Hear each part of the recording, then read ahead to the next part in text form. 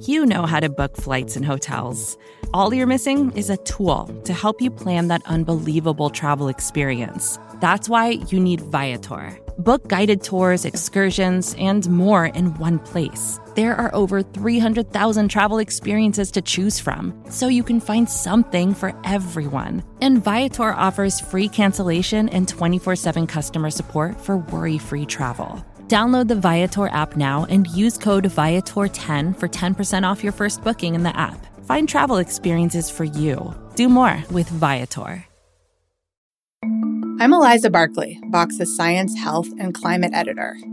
This April, our podcasts are teaming up to cover some of the most important issues threatening life on Earth. From sustainability to biodiversity to straight-up cool things about the natural world, we'll focus on our planet and its limits in episodes throughout the month. Tune in to Today Explained, Vox Conversations, The Weeds, Unexplainable, Worldly, Future Perfect, and Vox Quick Hits. Want to listen to all the shows? Find them at vox.com/earthmonth.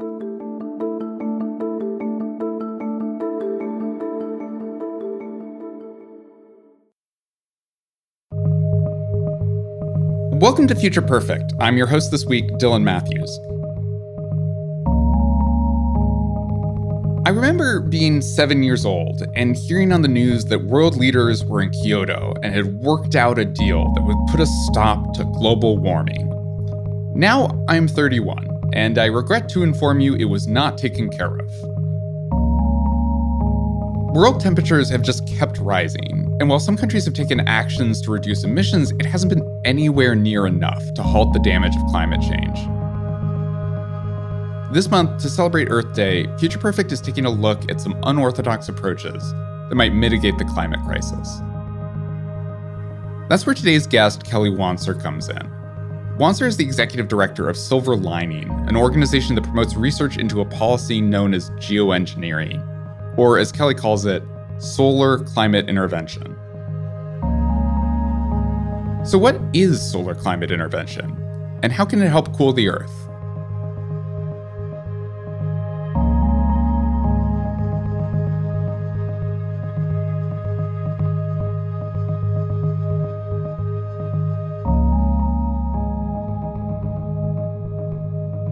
Kelly, welcome to the show. Why don't we start with the very, very basics? What is solar geoengineering, and how would it work if we tried it? Solar geoengineering, or what we and many in U.S. government circles call solar climate intervention, is really about trying to solve the problem of, how could we influence the climate system more quickly if we needed to. It's really the idea of dispersing particles in different layers of the atmosphere in the outermost layer, the stratosphere, to reflect sunlight directly, or in the lower cloud layer to brighten clouds to reflect sunlight. And so that's what they mean by that, which is dispersing particles to slightly increase the reflection of sunlight from the atmosphere. And these ideas are based on phenomena that have already been observed. So it wasn't that they sort of drew them out of thin air. One observation that's been made over the years is that when very large volcanoes go off, if they're large enough, they'll emit material all the way into the stratosphere where it gets entrained and it will stay for a year or two. And when Mount Pinatubo erupted in 1991, it pushed particles out into the stratosphere and it measurably cooled the planet by over 0.5 degrees Celsius for over a year.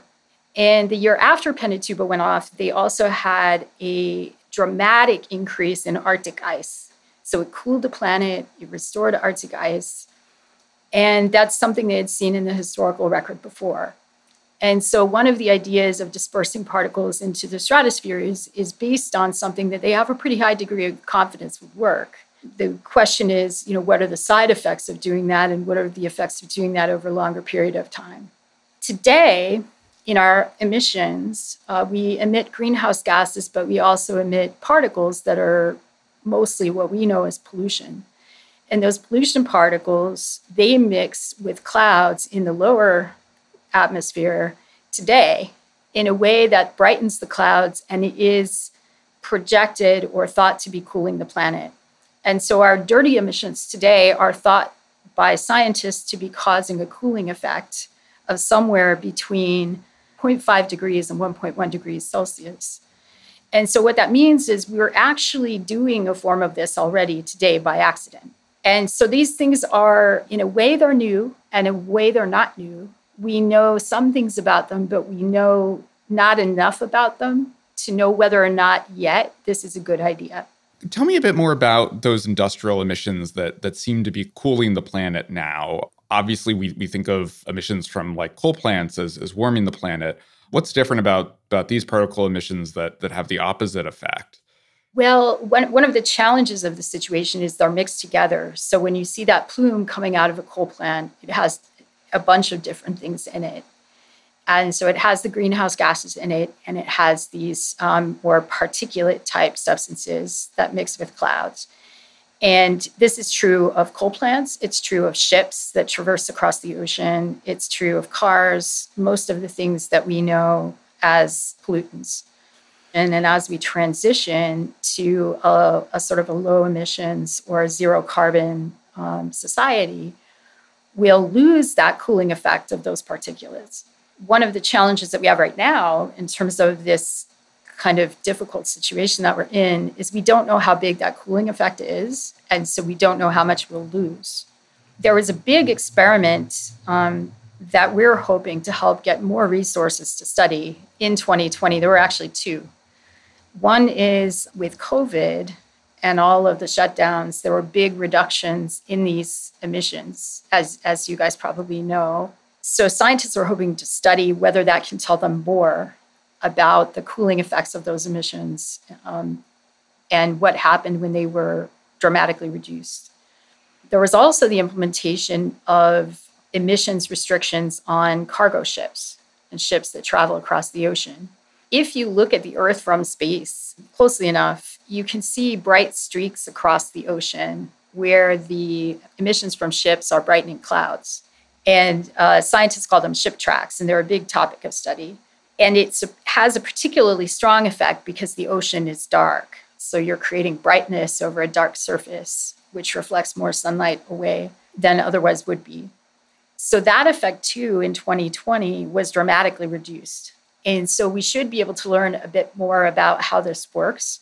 But if you read the scientific reports, like the UN's IPCC report, this effect, which they call the cloud aerosol effect, is the biggest uncertainty in predicting climate in the short term. So at least one of these proposed climate intervention or geoengineering ideas is highly uncertain because we don't know what it's doing right now. And that's one thing that scientists would really like to study. So climate change is very much about the shift in global temperatures, of course. There are other aspects of it as well. And my understanding is that solar climate intervention might not have as profound an effect on things like ocean acidification. What are the limits of what this can affect? Are there things that are part of the overall climate change picture that we would need other tools for, even if we figured out a way to do solar climate intervention in a safe and responsible way? The responses to climate have different characteristics. And so solar climate intervention is not proposed by the people in the field as a replacement to solving the underlying problem, which is that, putting greenhouse gases into the atmosphere is effectively a sort of a toxic dump activity. It's adding a variety of unhealthy dynamics into the Earth system. And you have to stop doing that. And you have to stop doing it as quickly as you can. You're trying to get to a place where you have a sustainable, healthy system for humans and for the environment. So some of these proposed responses, we sort of call them responses rather than solutions, are about addressing parts of the problem at points in time to help you get to that outcome.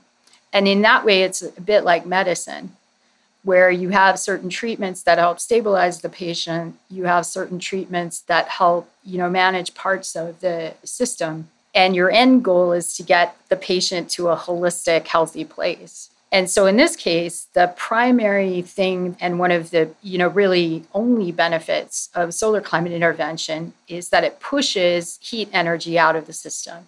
And right now, it's that heat energy that's putting the stress on the system that's bringing it to a really dangerous place.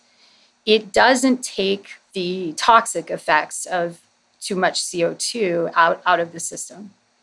Where solar climate intervention helps and where reducing heat stress helps is that we're getting to the point where human emissions are adding greenhouse gases, but as the Earth warms, the natural systems start to add greenhouse gases too. So one of the things that's starting to happen is that the parts of the planet that are permanently frozen are starting to melt. And frozen in those parts of the planet are greenhouse gases, lots of them. So this is the permafrost that's in Siberia, in the Arctic, that's under the ocean. If we let warming continue, those systems will push greenhouse gases both directly into the ocean and into the atmosphere where it will get taken up by the ocean. So solar climate intervention does not help this problem of ocean acidification that comes from greenhouse gases that's caused by human emissions, but it would help prevent making the problem worse by having the natural system add to it. Everything about permafrost is terrifying, but that's an angle I hadn't thought of. You've been really emphasizing how much we don't know and how much we still need to learn about how the kind of chemicals that would be involved in solar climate interventions would affect global temperatures. Why don't we know more? What would we need to do to learn what effect these emissions are currently having and what a clean version of these emissions, as you said, would do? How do you go about answering those kinds of questions? Well, that's a great question. And that was one of the core questions of this recent National Academy of Sciences study that came out last week. You know, their question was more, what is the research that we need to do? But this question of why don't we know more is a really important question, particularly in the context of the new bill proposed by the Biden administration on infrastructure. There's a section of that bill that talks about federal research. And the first item on the list in that section of the bill is climate research. I have to say I got a little bit emotional when I saw that because climate research in the United States across all of the federal government, and there are 13 agencies involved in some way, is only $2.6 billion. And to put that in context, the recent hurricane in the Gulf, I think that the cost of that was about $80 billion. And the aggregate cost of the fires across the West in 2020 was about $180 billion. So our spending relative to the problem space that we're in terms of better information to solve it is quite low. And it's been flat in real terms for the past couple of decades. So at least one of the reasons that we can't answer questions about solar climate interventions more readily is that we're a bit behind where we need to be in being able to observe and predict the climate system and understand the atmosphere. And so all of the questions related to what happens if you put particles in the stratosphere, what does that do to the chemistry of the stratosphere? What happens if you put particles in the cloud layer? And how does cooling work when you do that? These are basic science questions for climate and atmospheric research. And we've just been underinvested in them. And so in Silver Lining, when we go to look at what are the things that we need in the United States and in the world to answer these questions, these are things that we come across that we're surprised that we don't already have, or we're surprised at the state of them. So we have some satellite systems that are important for these kinds of questions that are in decline, and we haven't funded a replacement yet. We have aircraft that observe the atmosphere in storms that are 30 or 40 years old that still use teletype type technology to communicate data. So we have a system that's kind of a little bit like our other infrastructure. It's actually older and weaker than we sort of, as Americans, are thinking things probably are. So we need to invest in capabilities for climate research to answer questions like this. So I have a bunch of questions about what practically we would need to do to make solar climate intervention work. Do we have a sense of how much this would cost, just roughly, especially compared to other things that might mitigate the impacts of climate change? And also, do we know what kind of physical infrastructure, it seems like planes or weather balloons, we might need if we actually decided to put particles in the atmosphere for this reason? I think we're early days in the technology side of this in terms of the fact that we don't actually have technology for delivering the kinds of aerosols that we would want, the kinds of particles at the scale and optimized size that we might want for these things. So we have some technology development to do. And then in terms of studies to look at what would be the best approach, for example, in the stratosphere, what altitude, where, how often, how much material, those kinds of questions that would help you determine what kind of delivery system you would want, whether or not you might even need special kind of aircraft, because it's actually a better approach to do it much higher in the stratosphere than airplanes normally go. So there is work to be done to answer those kinds of questions, to say, what kind of delivery systems would you want and what aerosols and what regime. For marine cloud brightening, the idea of brightening clouds over the ocean, you might want systems that can use something like machine learning to look at the cloud layers and help guide automated systems to look for, when and where the susceptible clouds are, because that approach would be affected by weather and other things. And so you'd have potentially ships that are targeted to where the clouds are susceptible at any given time. So that's all work that mostly needs still to be done. And at the same time, that's only part of the equation, because from our perspective, and most of the people that we work with in government, for example, you would also need monitoring systems that are able to measure and detect what you're putting out. And you would want more sophisticated computer models than we have today to help you adjust and simulate and forecast what the effects are of what you're doing and respond to any changes that you're seeing in the Earth system. So there's quite a lot to be done in terms of figuring out, basically, if you like, a climate management system. And you would want a layer of sort of satellites, aerial monitoring, surface monitoring, great computer models to simulate and advise as to how the system should work. And so all of that, and then making sure that you've got funding for operational considerations like security and redundancy and good interfaces with policymakers and the public. All of that being said, something like that, even done in a quite sophisticated, robust way, might cost somewhere in the neighborhood of tens of billions of dollars per year. And compared to, say, mitigation strategies to try to reduce greenhouse gases coming from human systems, that's many orders of magnitude lower.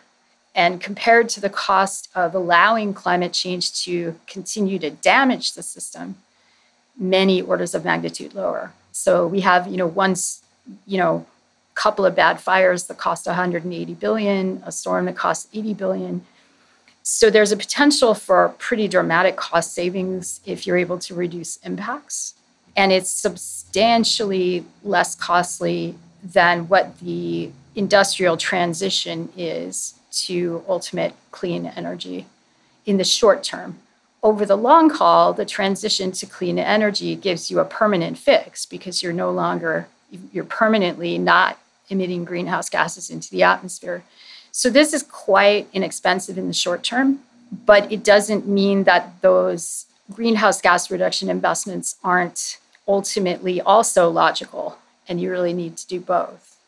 Definitely. Yeah. And I think that's a really important point to emphasize for people, that this is in conjunction with reducing climate emissions, reducing reliance on fossil fuels, rather than an alternative.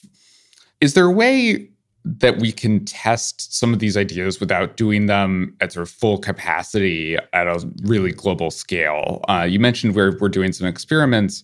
How can we estimate the effects of this without having truly global effects on the whole climate? That's a great question, because I think the experiments that we've done up till now with emissions in the atmosphere have not gone well. So experimenting on putting things in the atmosphere is not a great strategy if you can help it. what scientists would like to do in this category is they would like to do very small-scale experiments that tell them about how particular, maybe cleaner, more optimized particles behave in a localized way. So at the level of like a smokestack plume you see from a ship or a plume you see from an aircraft, and study what that does in interacting with the chemistry of the atmosphere, how it moves dynamically, how it affects things locally. Maybe up to, in the cloud layer, the scale of like one cell on a climate model, sort of, a sizable area, but not very big in environmental terms. And in the stratosphere, really just looking at more like aircraft plume type experiments. And then what the scientists propose to do is take the information from those, what they call process studies, that give them like the fundamental dynamics of how things are working. They can feed that into models and use the models to tell them about what might happen at a bigger scale. And that's what they like to do. And so the recent report that came from the National Academy of Sciences that recommended research in this area, they also recommended these small-scale process studies. And they're a bit controversial. In fact, there was one that was just shut down in Europe in the past couple of days because people are concerned and maybe not entirely aware of the difference between these very tiny sort of process studies and what you think might be a bigger experiment on the climate system. And a big experiment on the climate system would be quite something to be very concerned about. But these small process studies, most of the ones that scientists want to do, are less than the emission from, one airplane or one ship. And we really need that info to give us, the ability to project without doing physical experiments at larger scales. So we're going to take a quick break. And when we come back, Kelly's going to talk to us about what an international framework for solar climate interventions might look like. Support for this show comes from Sylvan Learning. As a parent, you want your child to have every opportunity. But giving them the tools they need to tackle every challenge, that takes a team. Now more than ever, educational support tailored exactly to what your child needs can make all the difference. That's why parents have trusted Sylvan Learning for 45 years as the ultimate teammate in their child's educational journey, instilling in them a love for learning and a passion for reaching the next level. And Sylvan's Insight Assessment can identify gaps in learning and areas that could be of concern for your child. It's a 360-degree view into your child's learning that you can't find anywhere else, and helps ensure that your child didn't miss something in school that might put them at a disadvantage in the future. And right now, it's the best price of the year at $29. Go to sylvan29.com to learn more and get your child's assessment for only $29. That's SYLVAN29.com.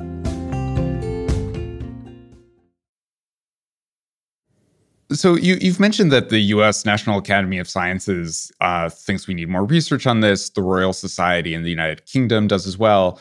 But this is obviously a policy that, if it's adopted, is going to affect everyone on planet Earth. Is there any kind of framework to cooperate between nations and make sure that all the countries that would be affected by this have a voice in whether or not an intervention like this happens? We, and I think some of the folks that we work with in the research community and in government, think about the research piece as a bit distinct from decision-making about using these things. And the international cooperation question is relevant to both of those. So in areas where the world has been successful in addressing an environmental problem or a scientifically based problem, it's often involved good scientific cooperation and research. And one example of that is the Montreal Protocol, where the world came together to address the threat to the ozone layer. And it involved a very robust scientific exchange of information and a very robust international scientific panel that could help support the good, robust analysis and exchange of scientific research. And so we think this is very important here too, that it's going to be hard for anyone to make decisions at the national level, at the community level, or the international level without some information. And so we want the research to provide information for people to make decisions. And we want the research to be accessible to people as quickly as possible in as much of the world as possible. This is a tough problem because climate research involves very large climate models and data sets and capabilities that aren't available to everyone everywhere in the world. And this was true with the Montreal Protocol, too, in the sense that research about what replacement chemicals would be less damaging to the ozone layer, that was led by the US and Europe. And in this case, large global climate models, they aren't generated by every country in the world. In fact, the US, Europe, and the UK are the nations that have large global climate models today. One of the things that we think is great about the recommendation of the National Academy of Sciences for research in the United States is that will help potentially make tools, data, and science available to the rest of the world. The United States is still the largest provider of climate and weather data to the rest of the world. And US science agencies, their climate and weather models are openly available, meaning people from all over the world can download them and use them. Now, that's not as great as it sounds, because if you want to do climate simulations on a global climate model, you also need a supercomputer, because it's a massive workhorse in terms of computing. The crux here is that having a nation like the United States and maybe Europe and maybe China and others start down the path of doing this research, improve our data capture on the Earth system, improve our climate models, develop some tools for looking at how these things might work, and then make them available to the rest of the world in intergovernmental or international structures where scientists are sharing information and it's open. We think that's really important. And so we have some proposals both into the government and in the way that Silver Lining works to try to foster international scientific cooperation bodies and to fund researchers in other parts of the world, in particular, the Global South. So one of the real tragedies of the climate problem is that the climate problem was almost entirely created by the wealthy countries, particularly the US and Europe, and it's most badly affecting the poorer countries in vulnerable parts of the world, in the tropics, in dry, arid parts of the world, and so on, in coastal parts of the world. And so it's really important from our perspective that stakeholders in those countries, their scientific experts, their policymakers, and their people are able to look at the information as it's being generated too. And that we think will help everyone kind of, as things move through kind of international decision bodies like in the UN, it's just really important that we have more information and that it's accessible to most people in the world, and particularly that it's accessible to the people in the world who have a lot at stake in the next 10, 20, or 30 years because we do not have a plan for them. You mentioned sort of the injustice of poor countries being among the most affected by climate change. One thing I've wondered about as sort of a question about how we would do solar climate intervention is if it is significantly cheaper, as it seems to be, than conventional ways to reduce emissions, and if it's within the budget capacity of some poor countries, is there a potential that they will engage in it unilaterally as a means of self-preservation? Does that seem like a likely possibility to you? And is that sort of in keeping with the goals that you have in mind for if this policy works, or are there dangers in countries going it alone like that? It's helpful to keep in mind, cheaper is relative. So it appears that it would cost in the tens of billions of dollars a year to do this. And it also requires global climate models, supercomputers, and probably satellite and aircraft capabilities. What we learned as we worked in this space over time is that idea that it's so cheap and easy to do that any billionaire or individual country could do it, that doesn't look to be very true. It looks to be that actually there are only a handful of countries in the world that really have the capabilities that you would need to do it. So that raises a different set of challenges with respect to the international dynamic. But right now, today, most countries in the world could not even do a global climate model computer simulation of what would happen if we did this. In fact, we in Silver Lining, we're funding researchers that in the National Center for Atmospheric Research in the United States, and experts from Cornell and Colorado State and University of Washington to try to do that, to try to improve our ability to just simulate what would happen if you do this in some relatively simple scenarios. And it's really hard and it's really expensive and it requires supercomputers. And remember, I mentioned before too, that we still don't have the ability to generate the particles at scale either. So it really is not within the reach of most countries. And the people that we talk to in the developing world, in the Global South, there are a number of them who are very interested in developed countries doing this work because they can't. So there was an advocate from Barbados who was saying that in many of these countries, there are people saying, we need more options and we need you in the West to develop them because we don't have the capabilities and capacity to do that. This is a lot harder than it's been made out to be. It's a very challenging scientific and technical thing to try to do. And the really scientific and technical challenge of it is trying to figure out what the atmosphere and climate system will do. So we understand why people ask the question. And until, we started digging into it, we sort of thought the same thing. But the reality is we'll be, in a way, a bit lucky, given where we are in both knowledge and technology, if there's any country in the world that has the ability to do this. And the most likely are the US, China, and Europe. So the last thing I wanted to ask is just for a framework for thinking about where solar climate intervention fits in. I've sometimes heard it described as a Band-Aid, that we have this urgent problem right now and we need to stop the bleeding.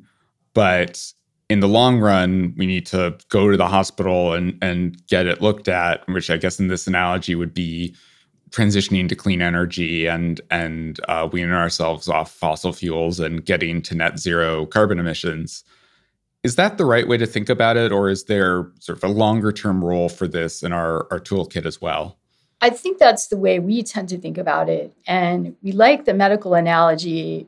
Maybe the Band-Aid one isn't quite reflective enough of the fact that you're doing multiple treatments at once. And so one analogy to think about in the context of COVID is like a ventilator. So you have the need to stabilize the patient and make sure that the patient doesn't cross certain thresholds of breathing or fever while you're working on the underlying condition. And so if you think about it that way, and you can think of warming in the climate system like a fever in the human body, and if we're running too high a temperature for too long, the system will start to collapse. And so we have to address the fever, even if the treatment for what's causing it is different. And so this is quite similar in that, we think that stabilizing the warming has an array of benefits in saving lives, in saving habitats, in keeping your system from crossing tipping points that are so incredibly valuable to the patient, but they should be done in parallel to addressing the underlying condition. The things that you do to address that, those are the long-term sustainable health treatments. And so they're not separate in time, they're not interchangeable. They're really addressing different parts of the problem at different speeds. And in that way, it is a bit like the Band-Aid or the ventilator. I think the most important takeaway for people is, having this concept that we're likely to need a portfolio of solutions or portfolio of treatments for the patient. And we have to take a little bit of a step back and remember that what we're solving for is safe conditions for humans and the stability of our natural systems. And so we need to put together a game plan that ensures that people are kept safe. I think the point that you emphasized before, which is that we have a responsibility to people in vulnerable parts of the world, people who are experiencing climate impacts now, and people who, in the best case scenario for emissions reduction, many of them are predicted to lose their homes, their communities, the habitats they live in, and many of them are projected to die. We need a better plan than that. And I think we have the possibility of a better plan than that. Kelly Wancer is the executive director of Silver Lining. Kelly, thanks so much for joining us today. Thank you very much for having me. It's been a pleasure, and I look forward to the dialogue with your audience. I'm Dylan Matthews, and this is Future Perfect. This episode was produced by Sophie Lalonde. Our editor is Kenny Torella. Special thanks to Taylor Macan and Segal Samuel. You can find out more at fox.com/futureperfect.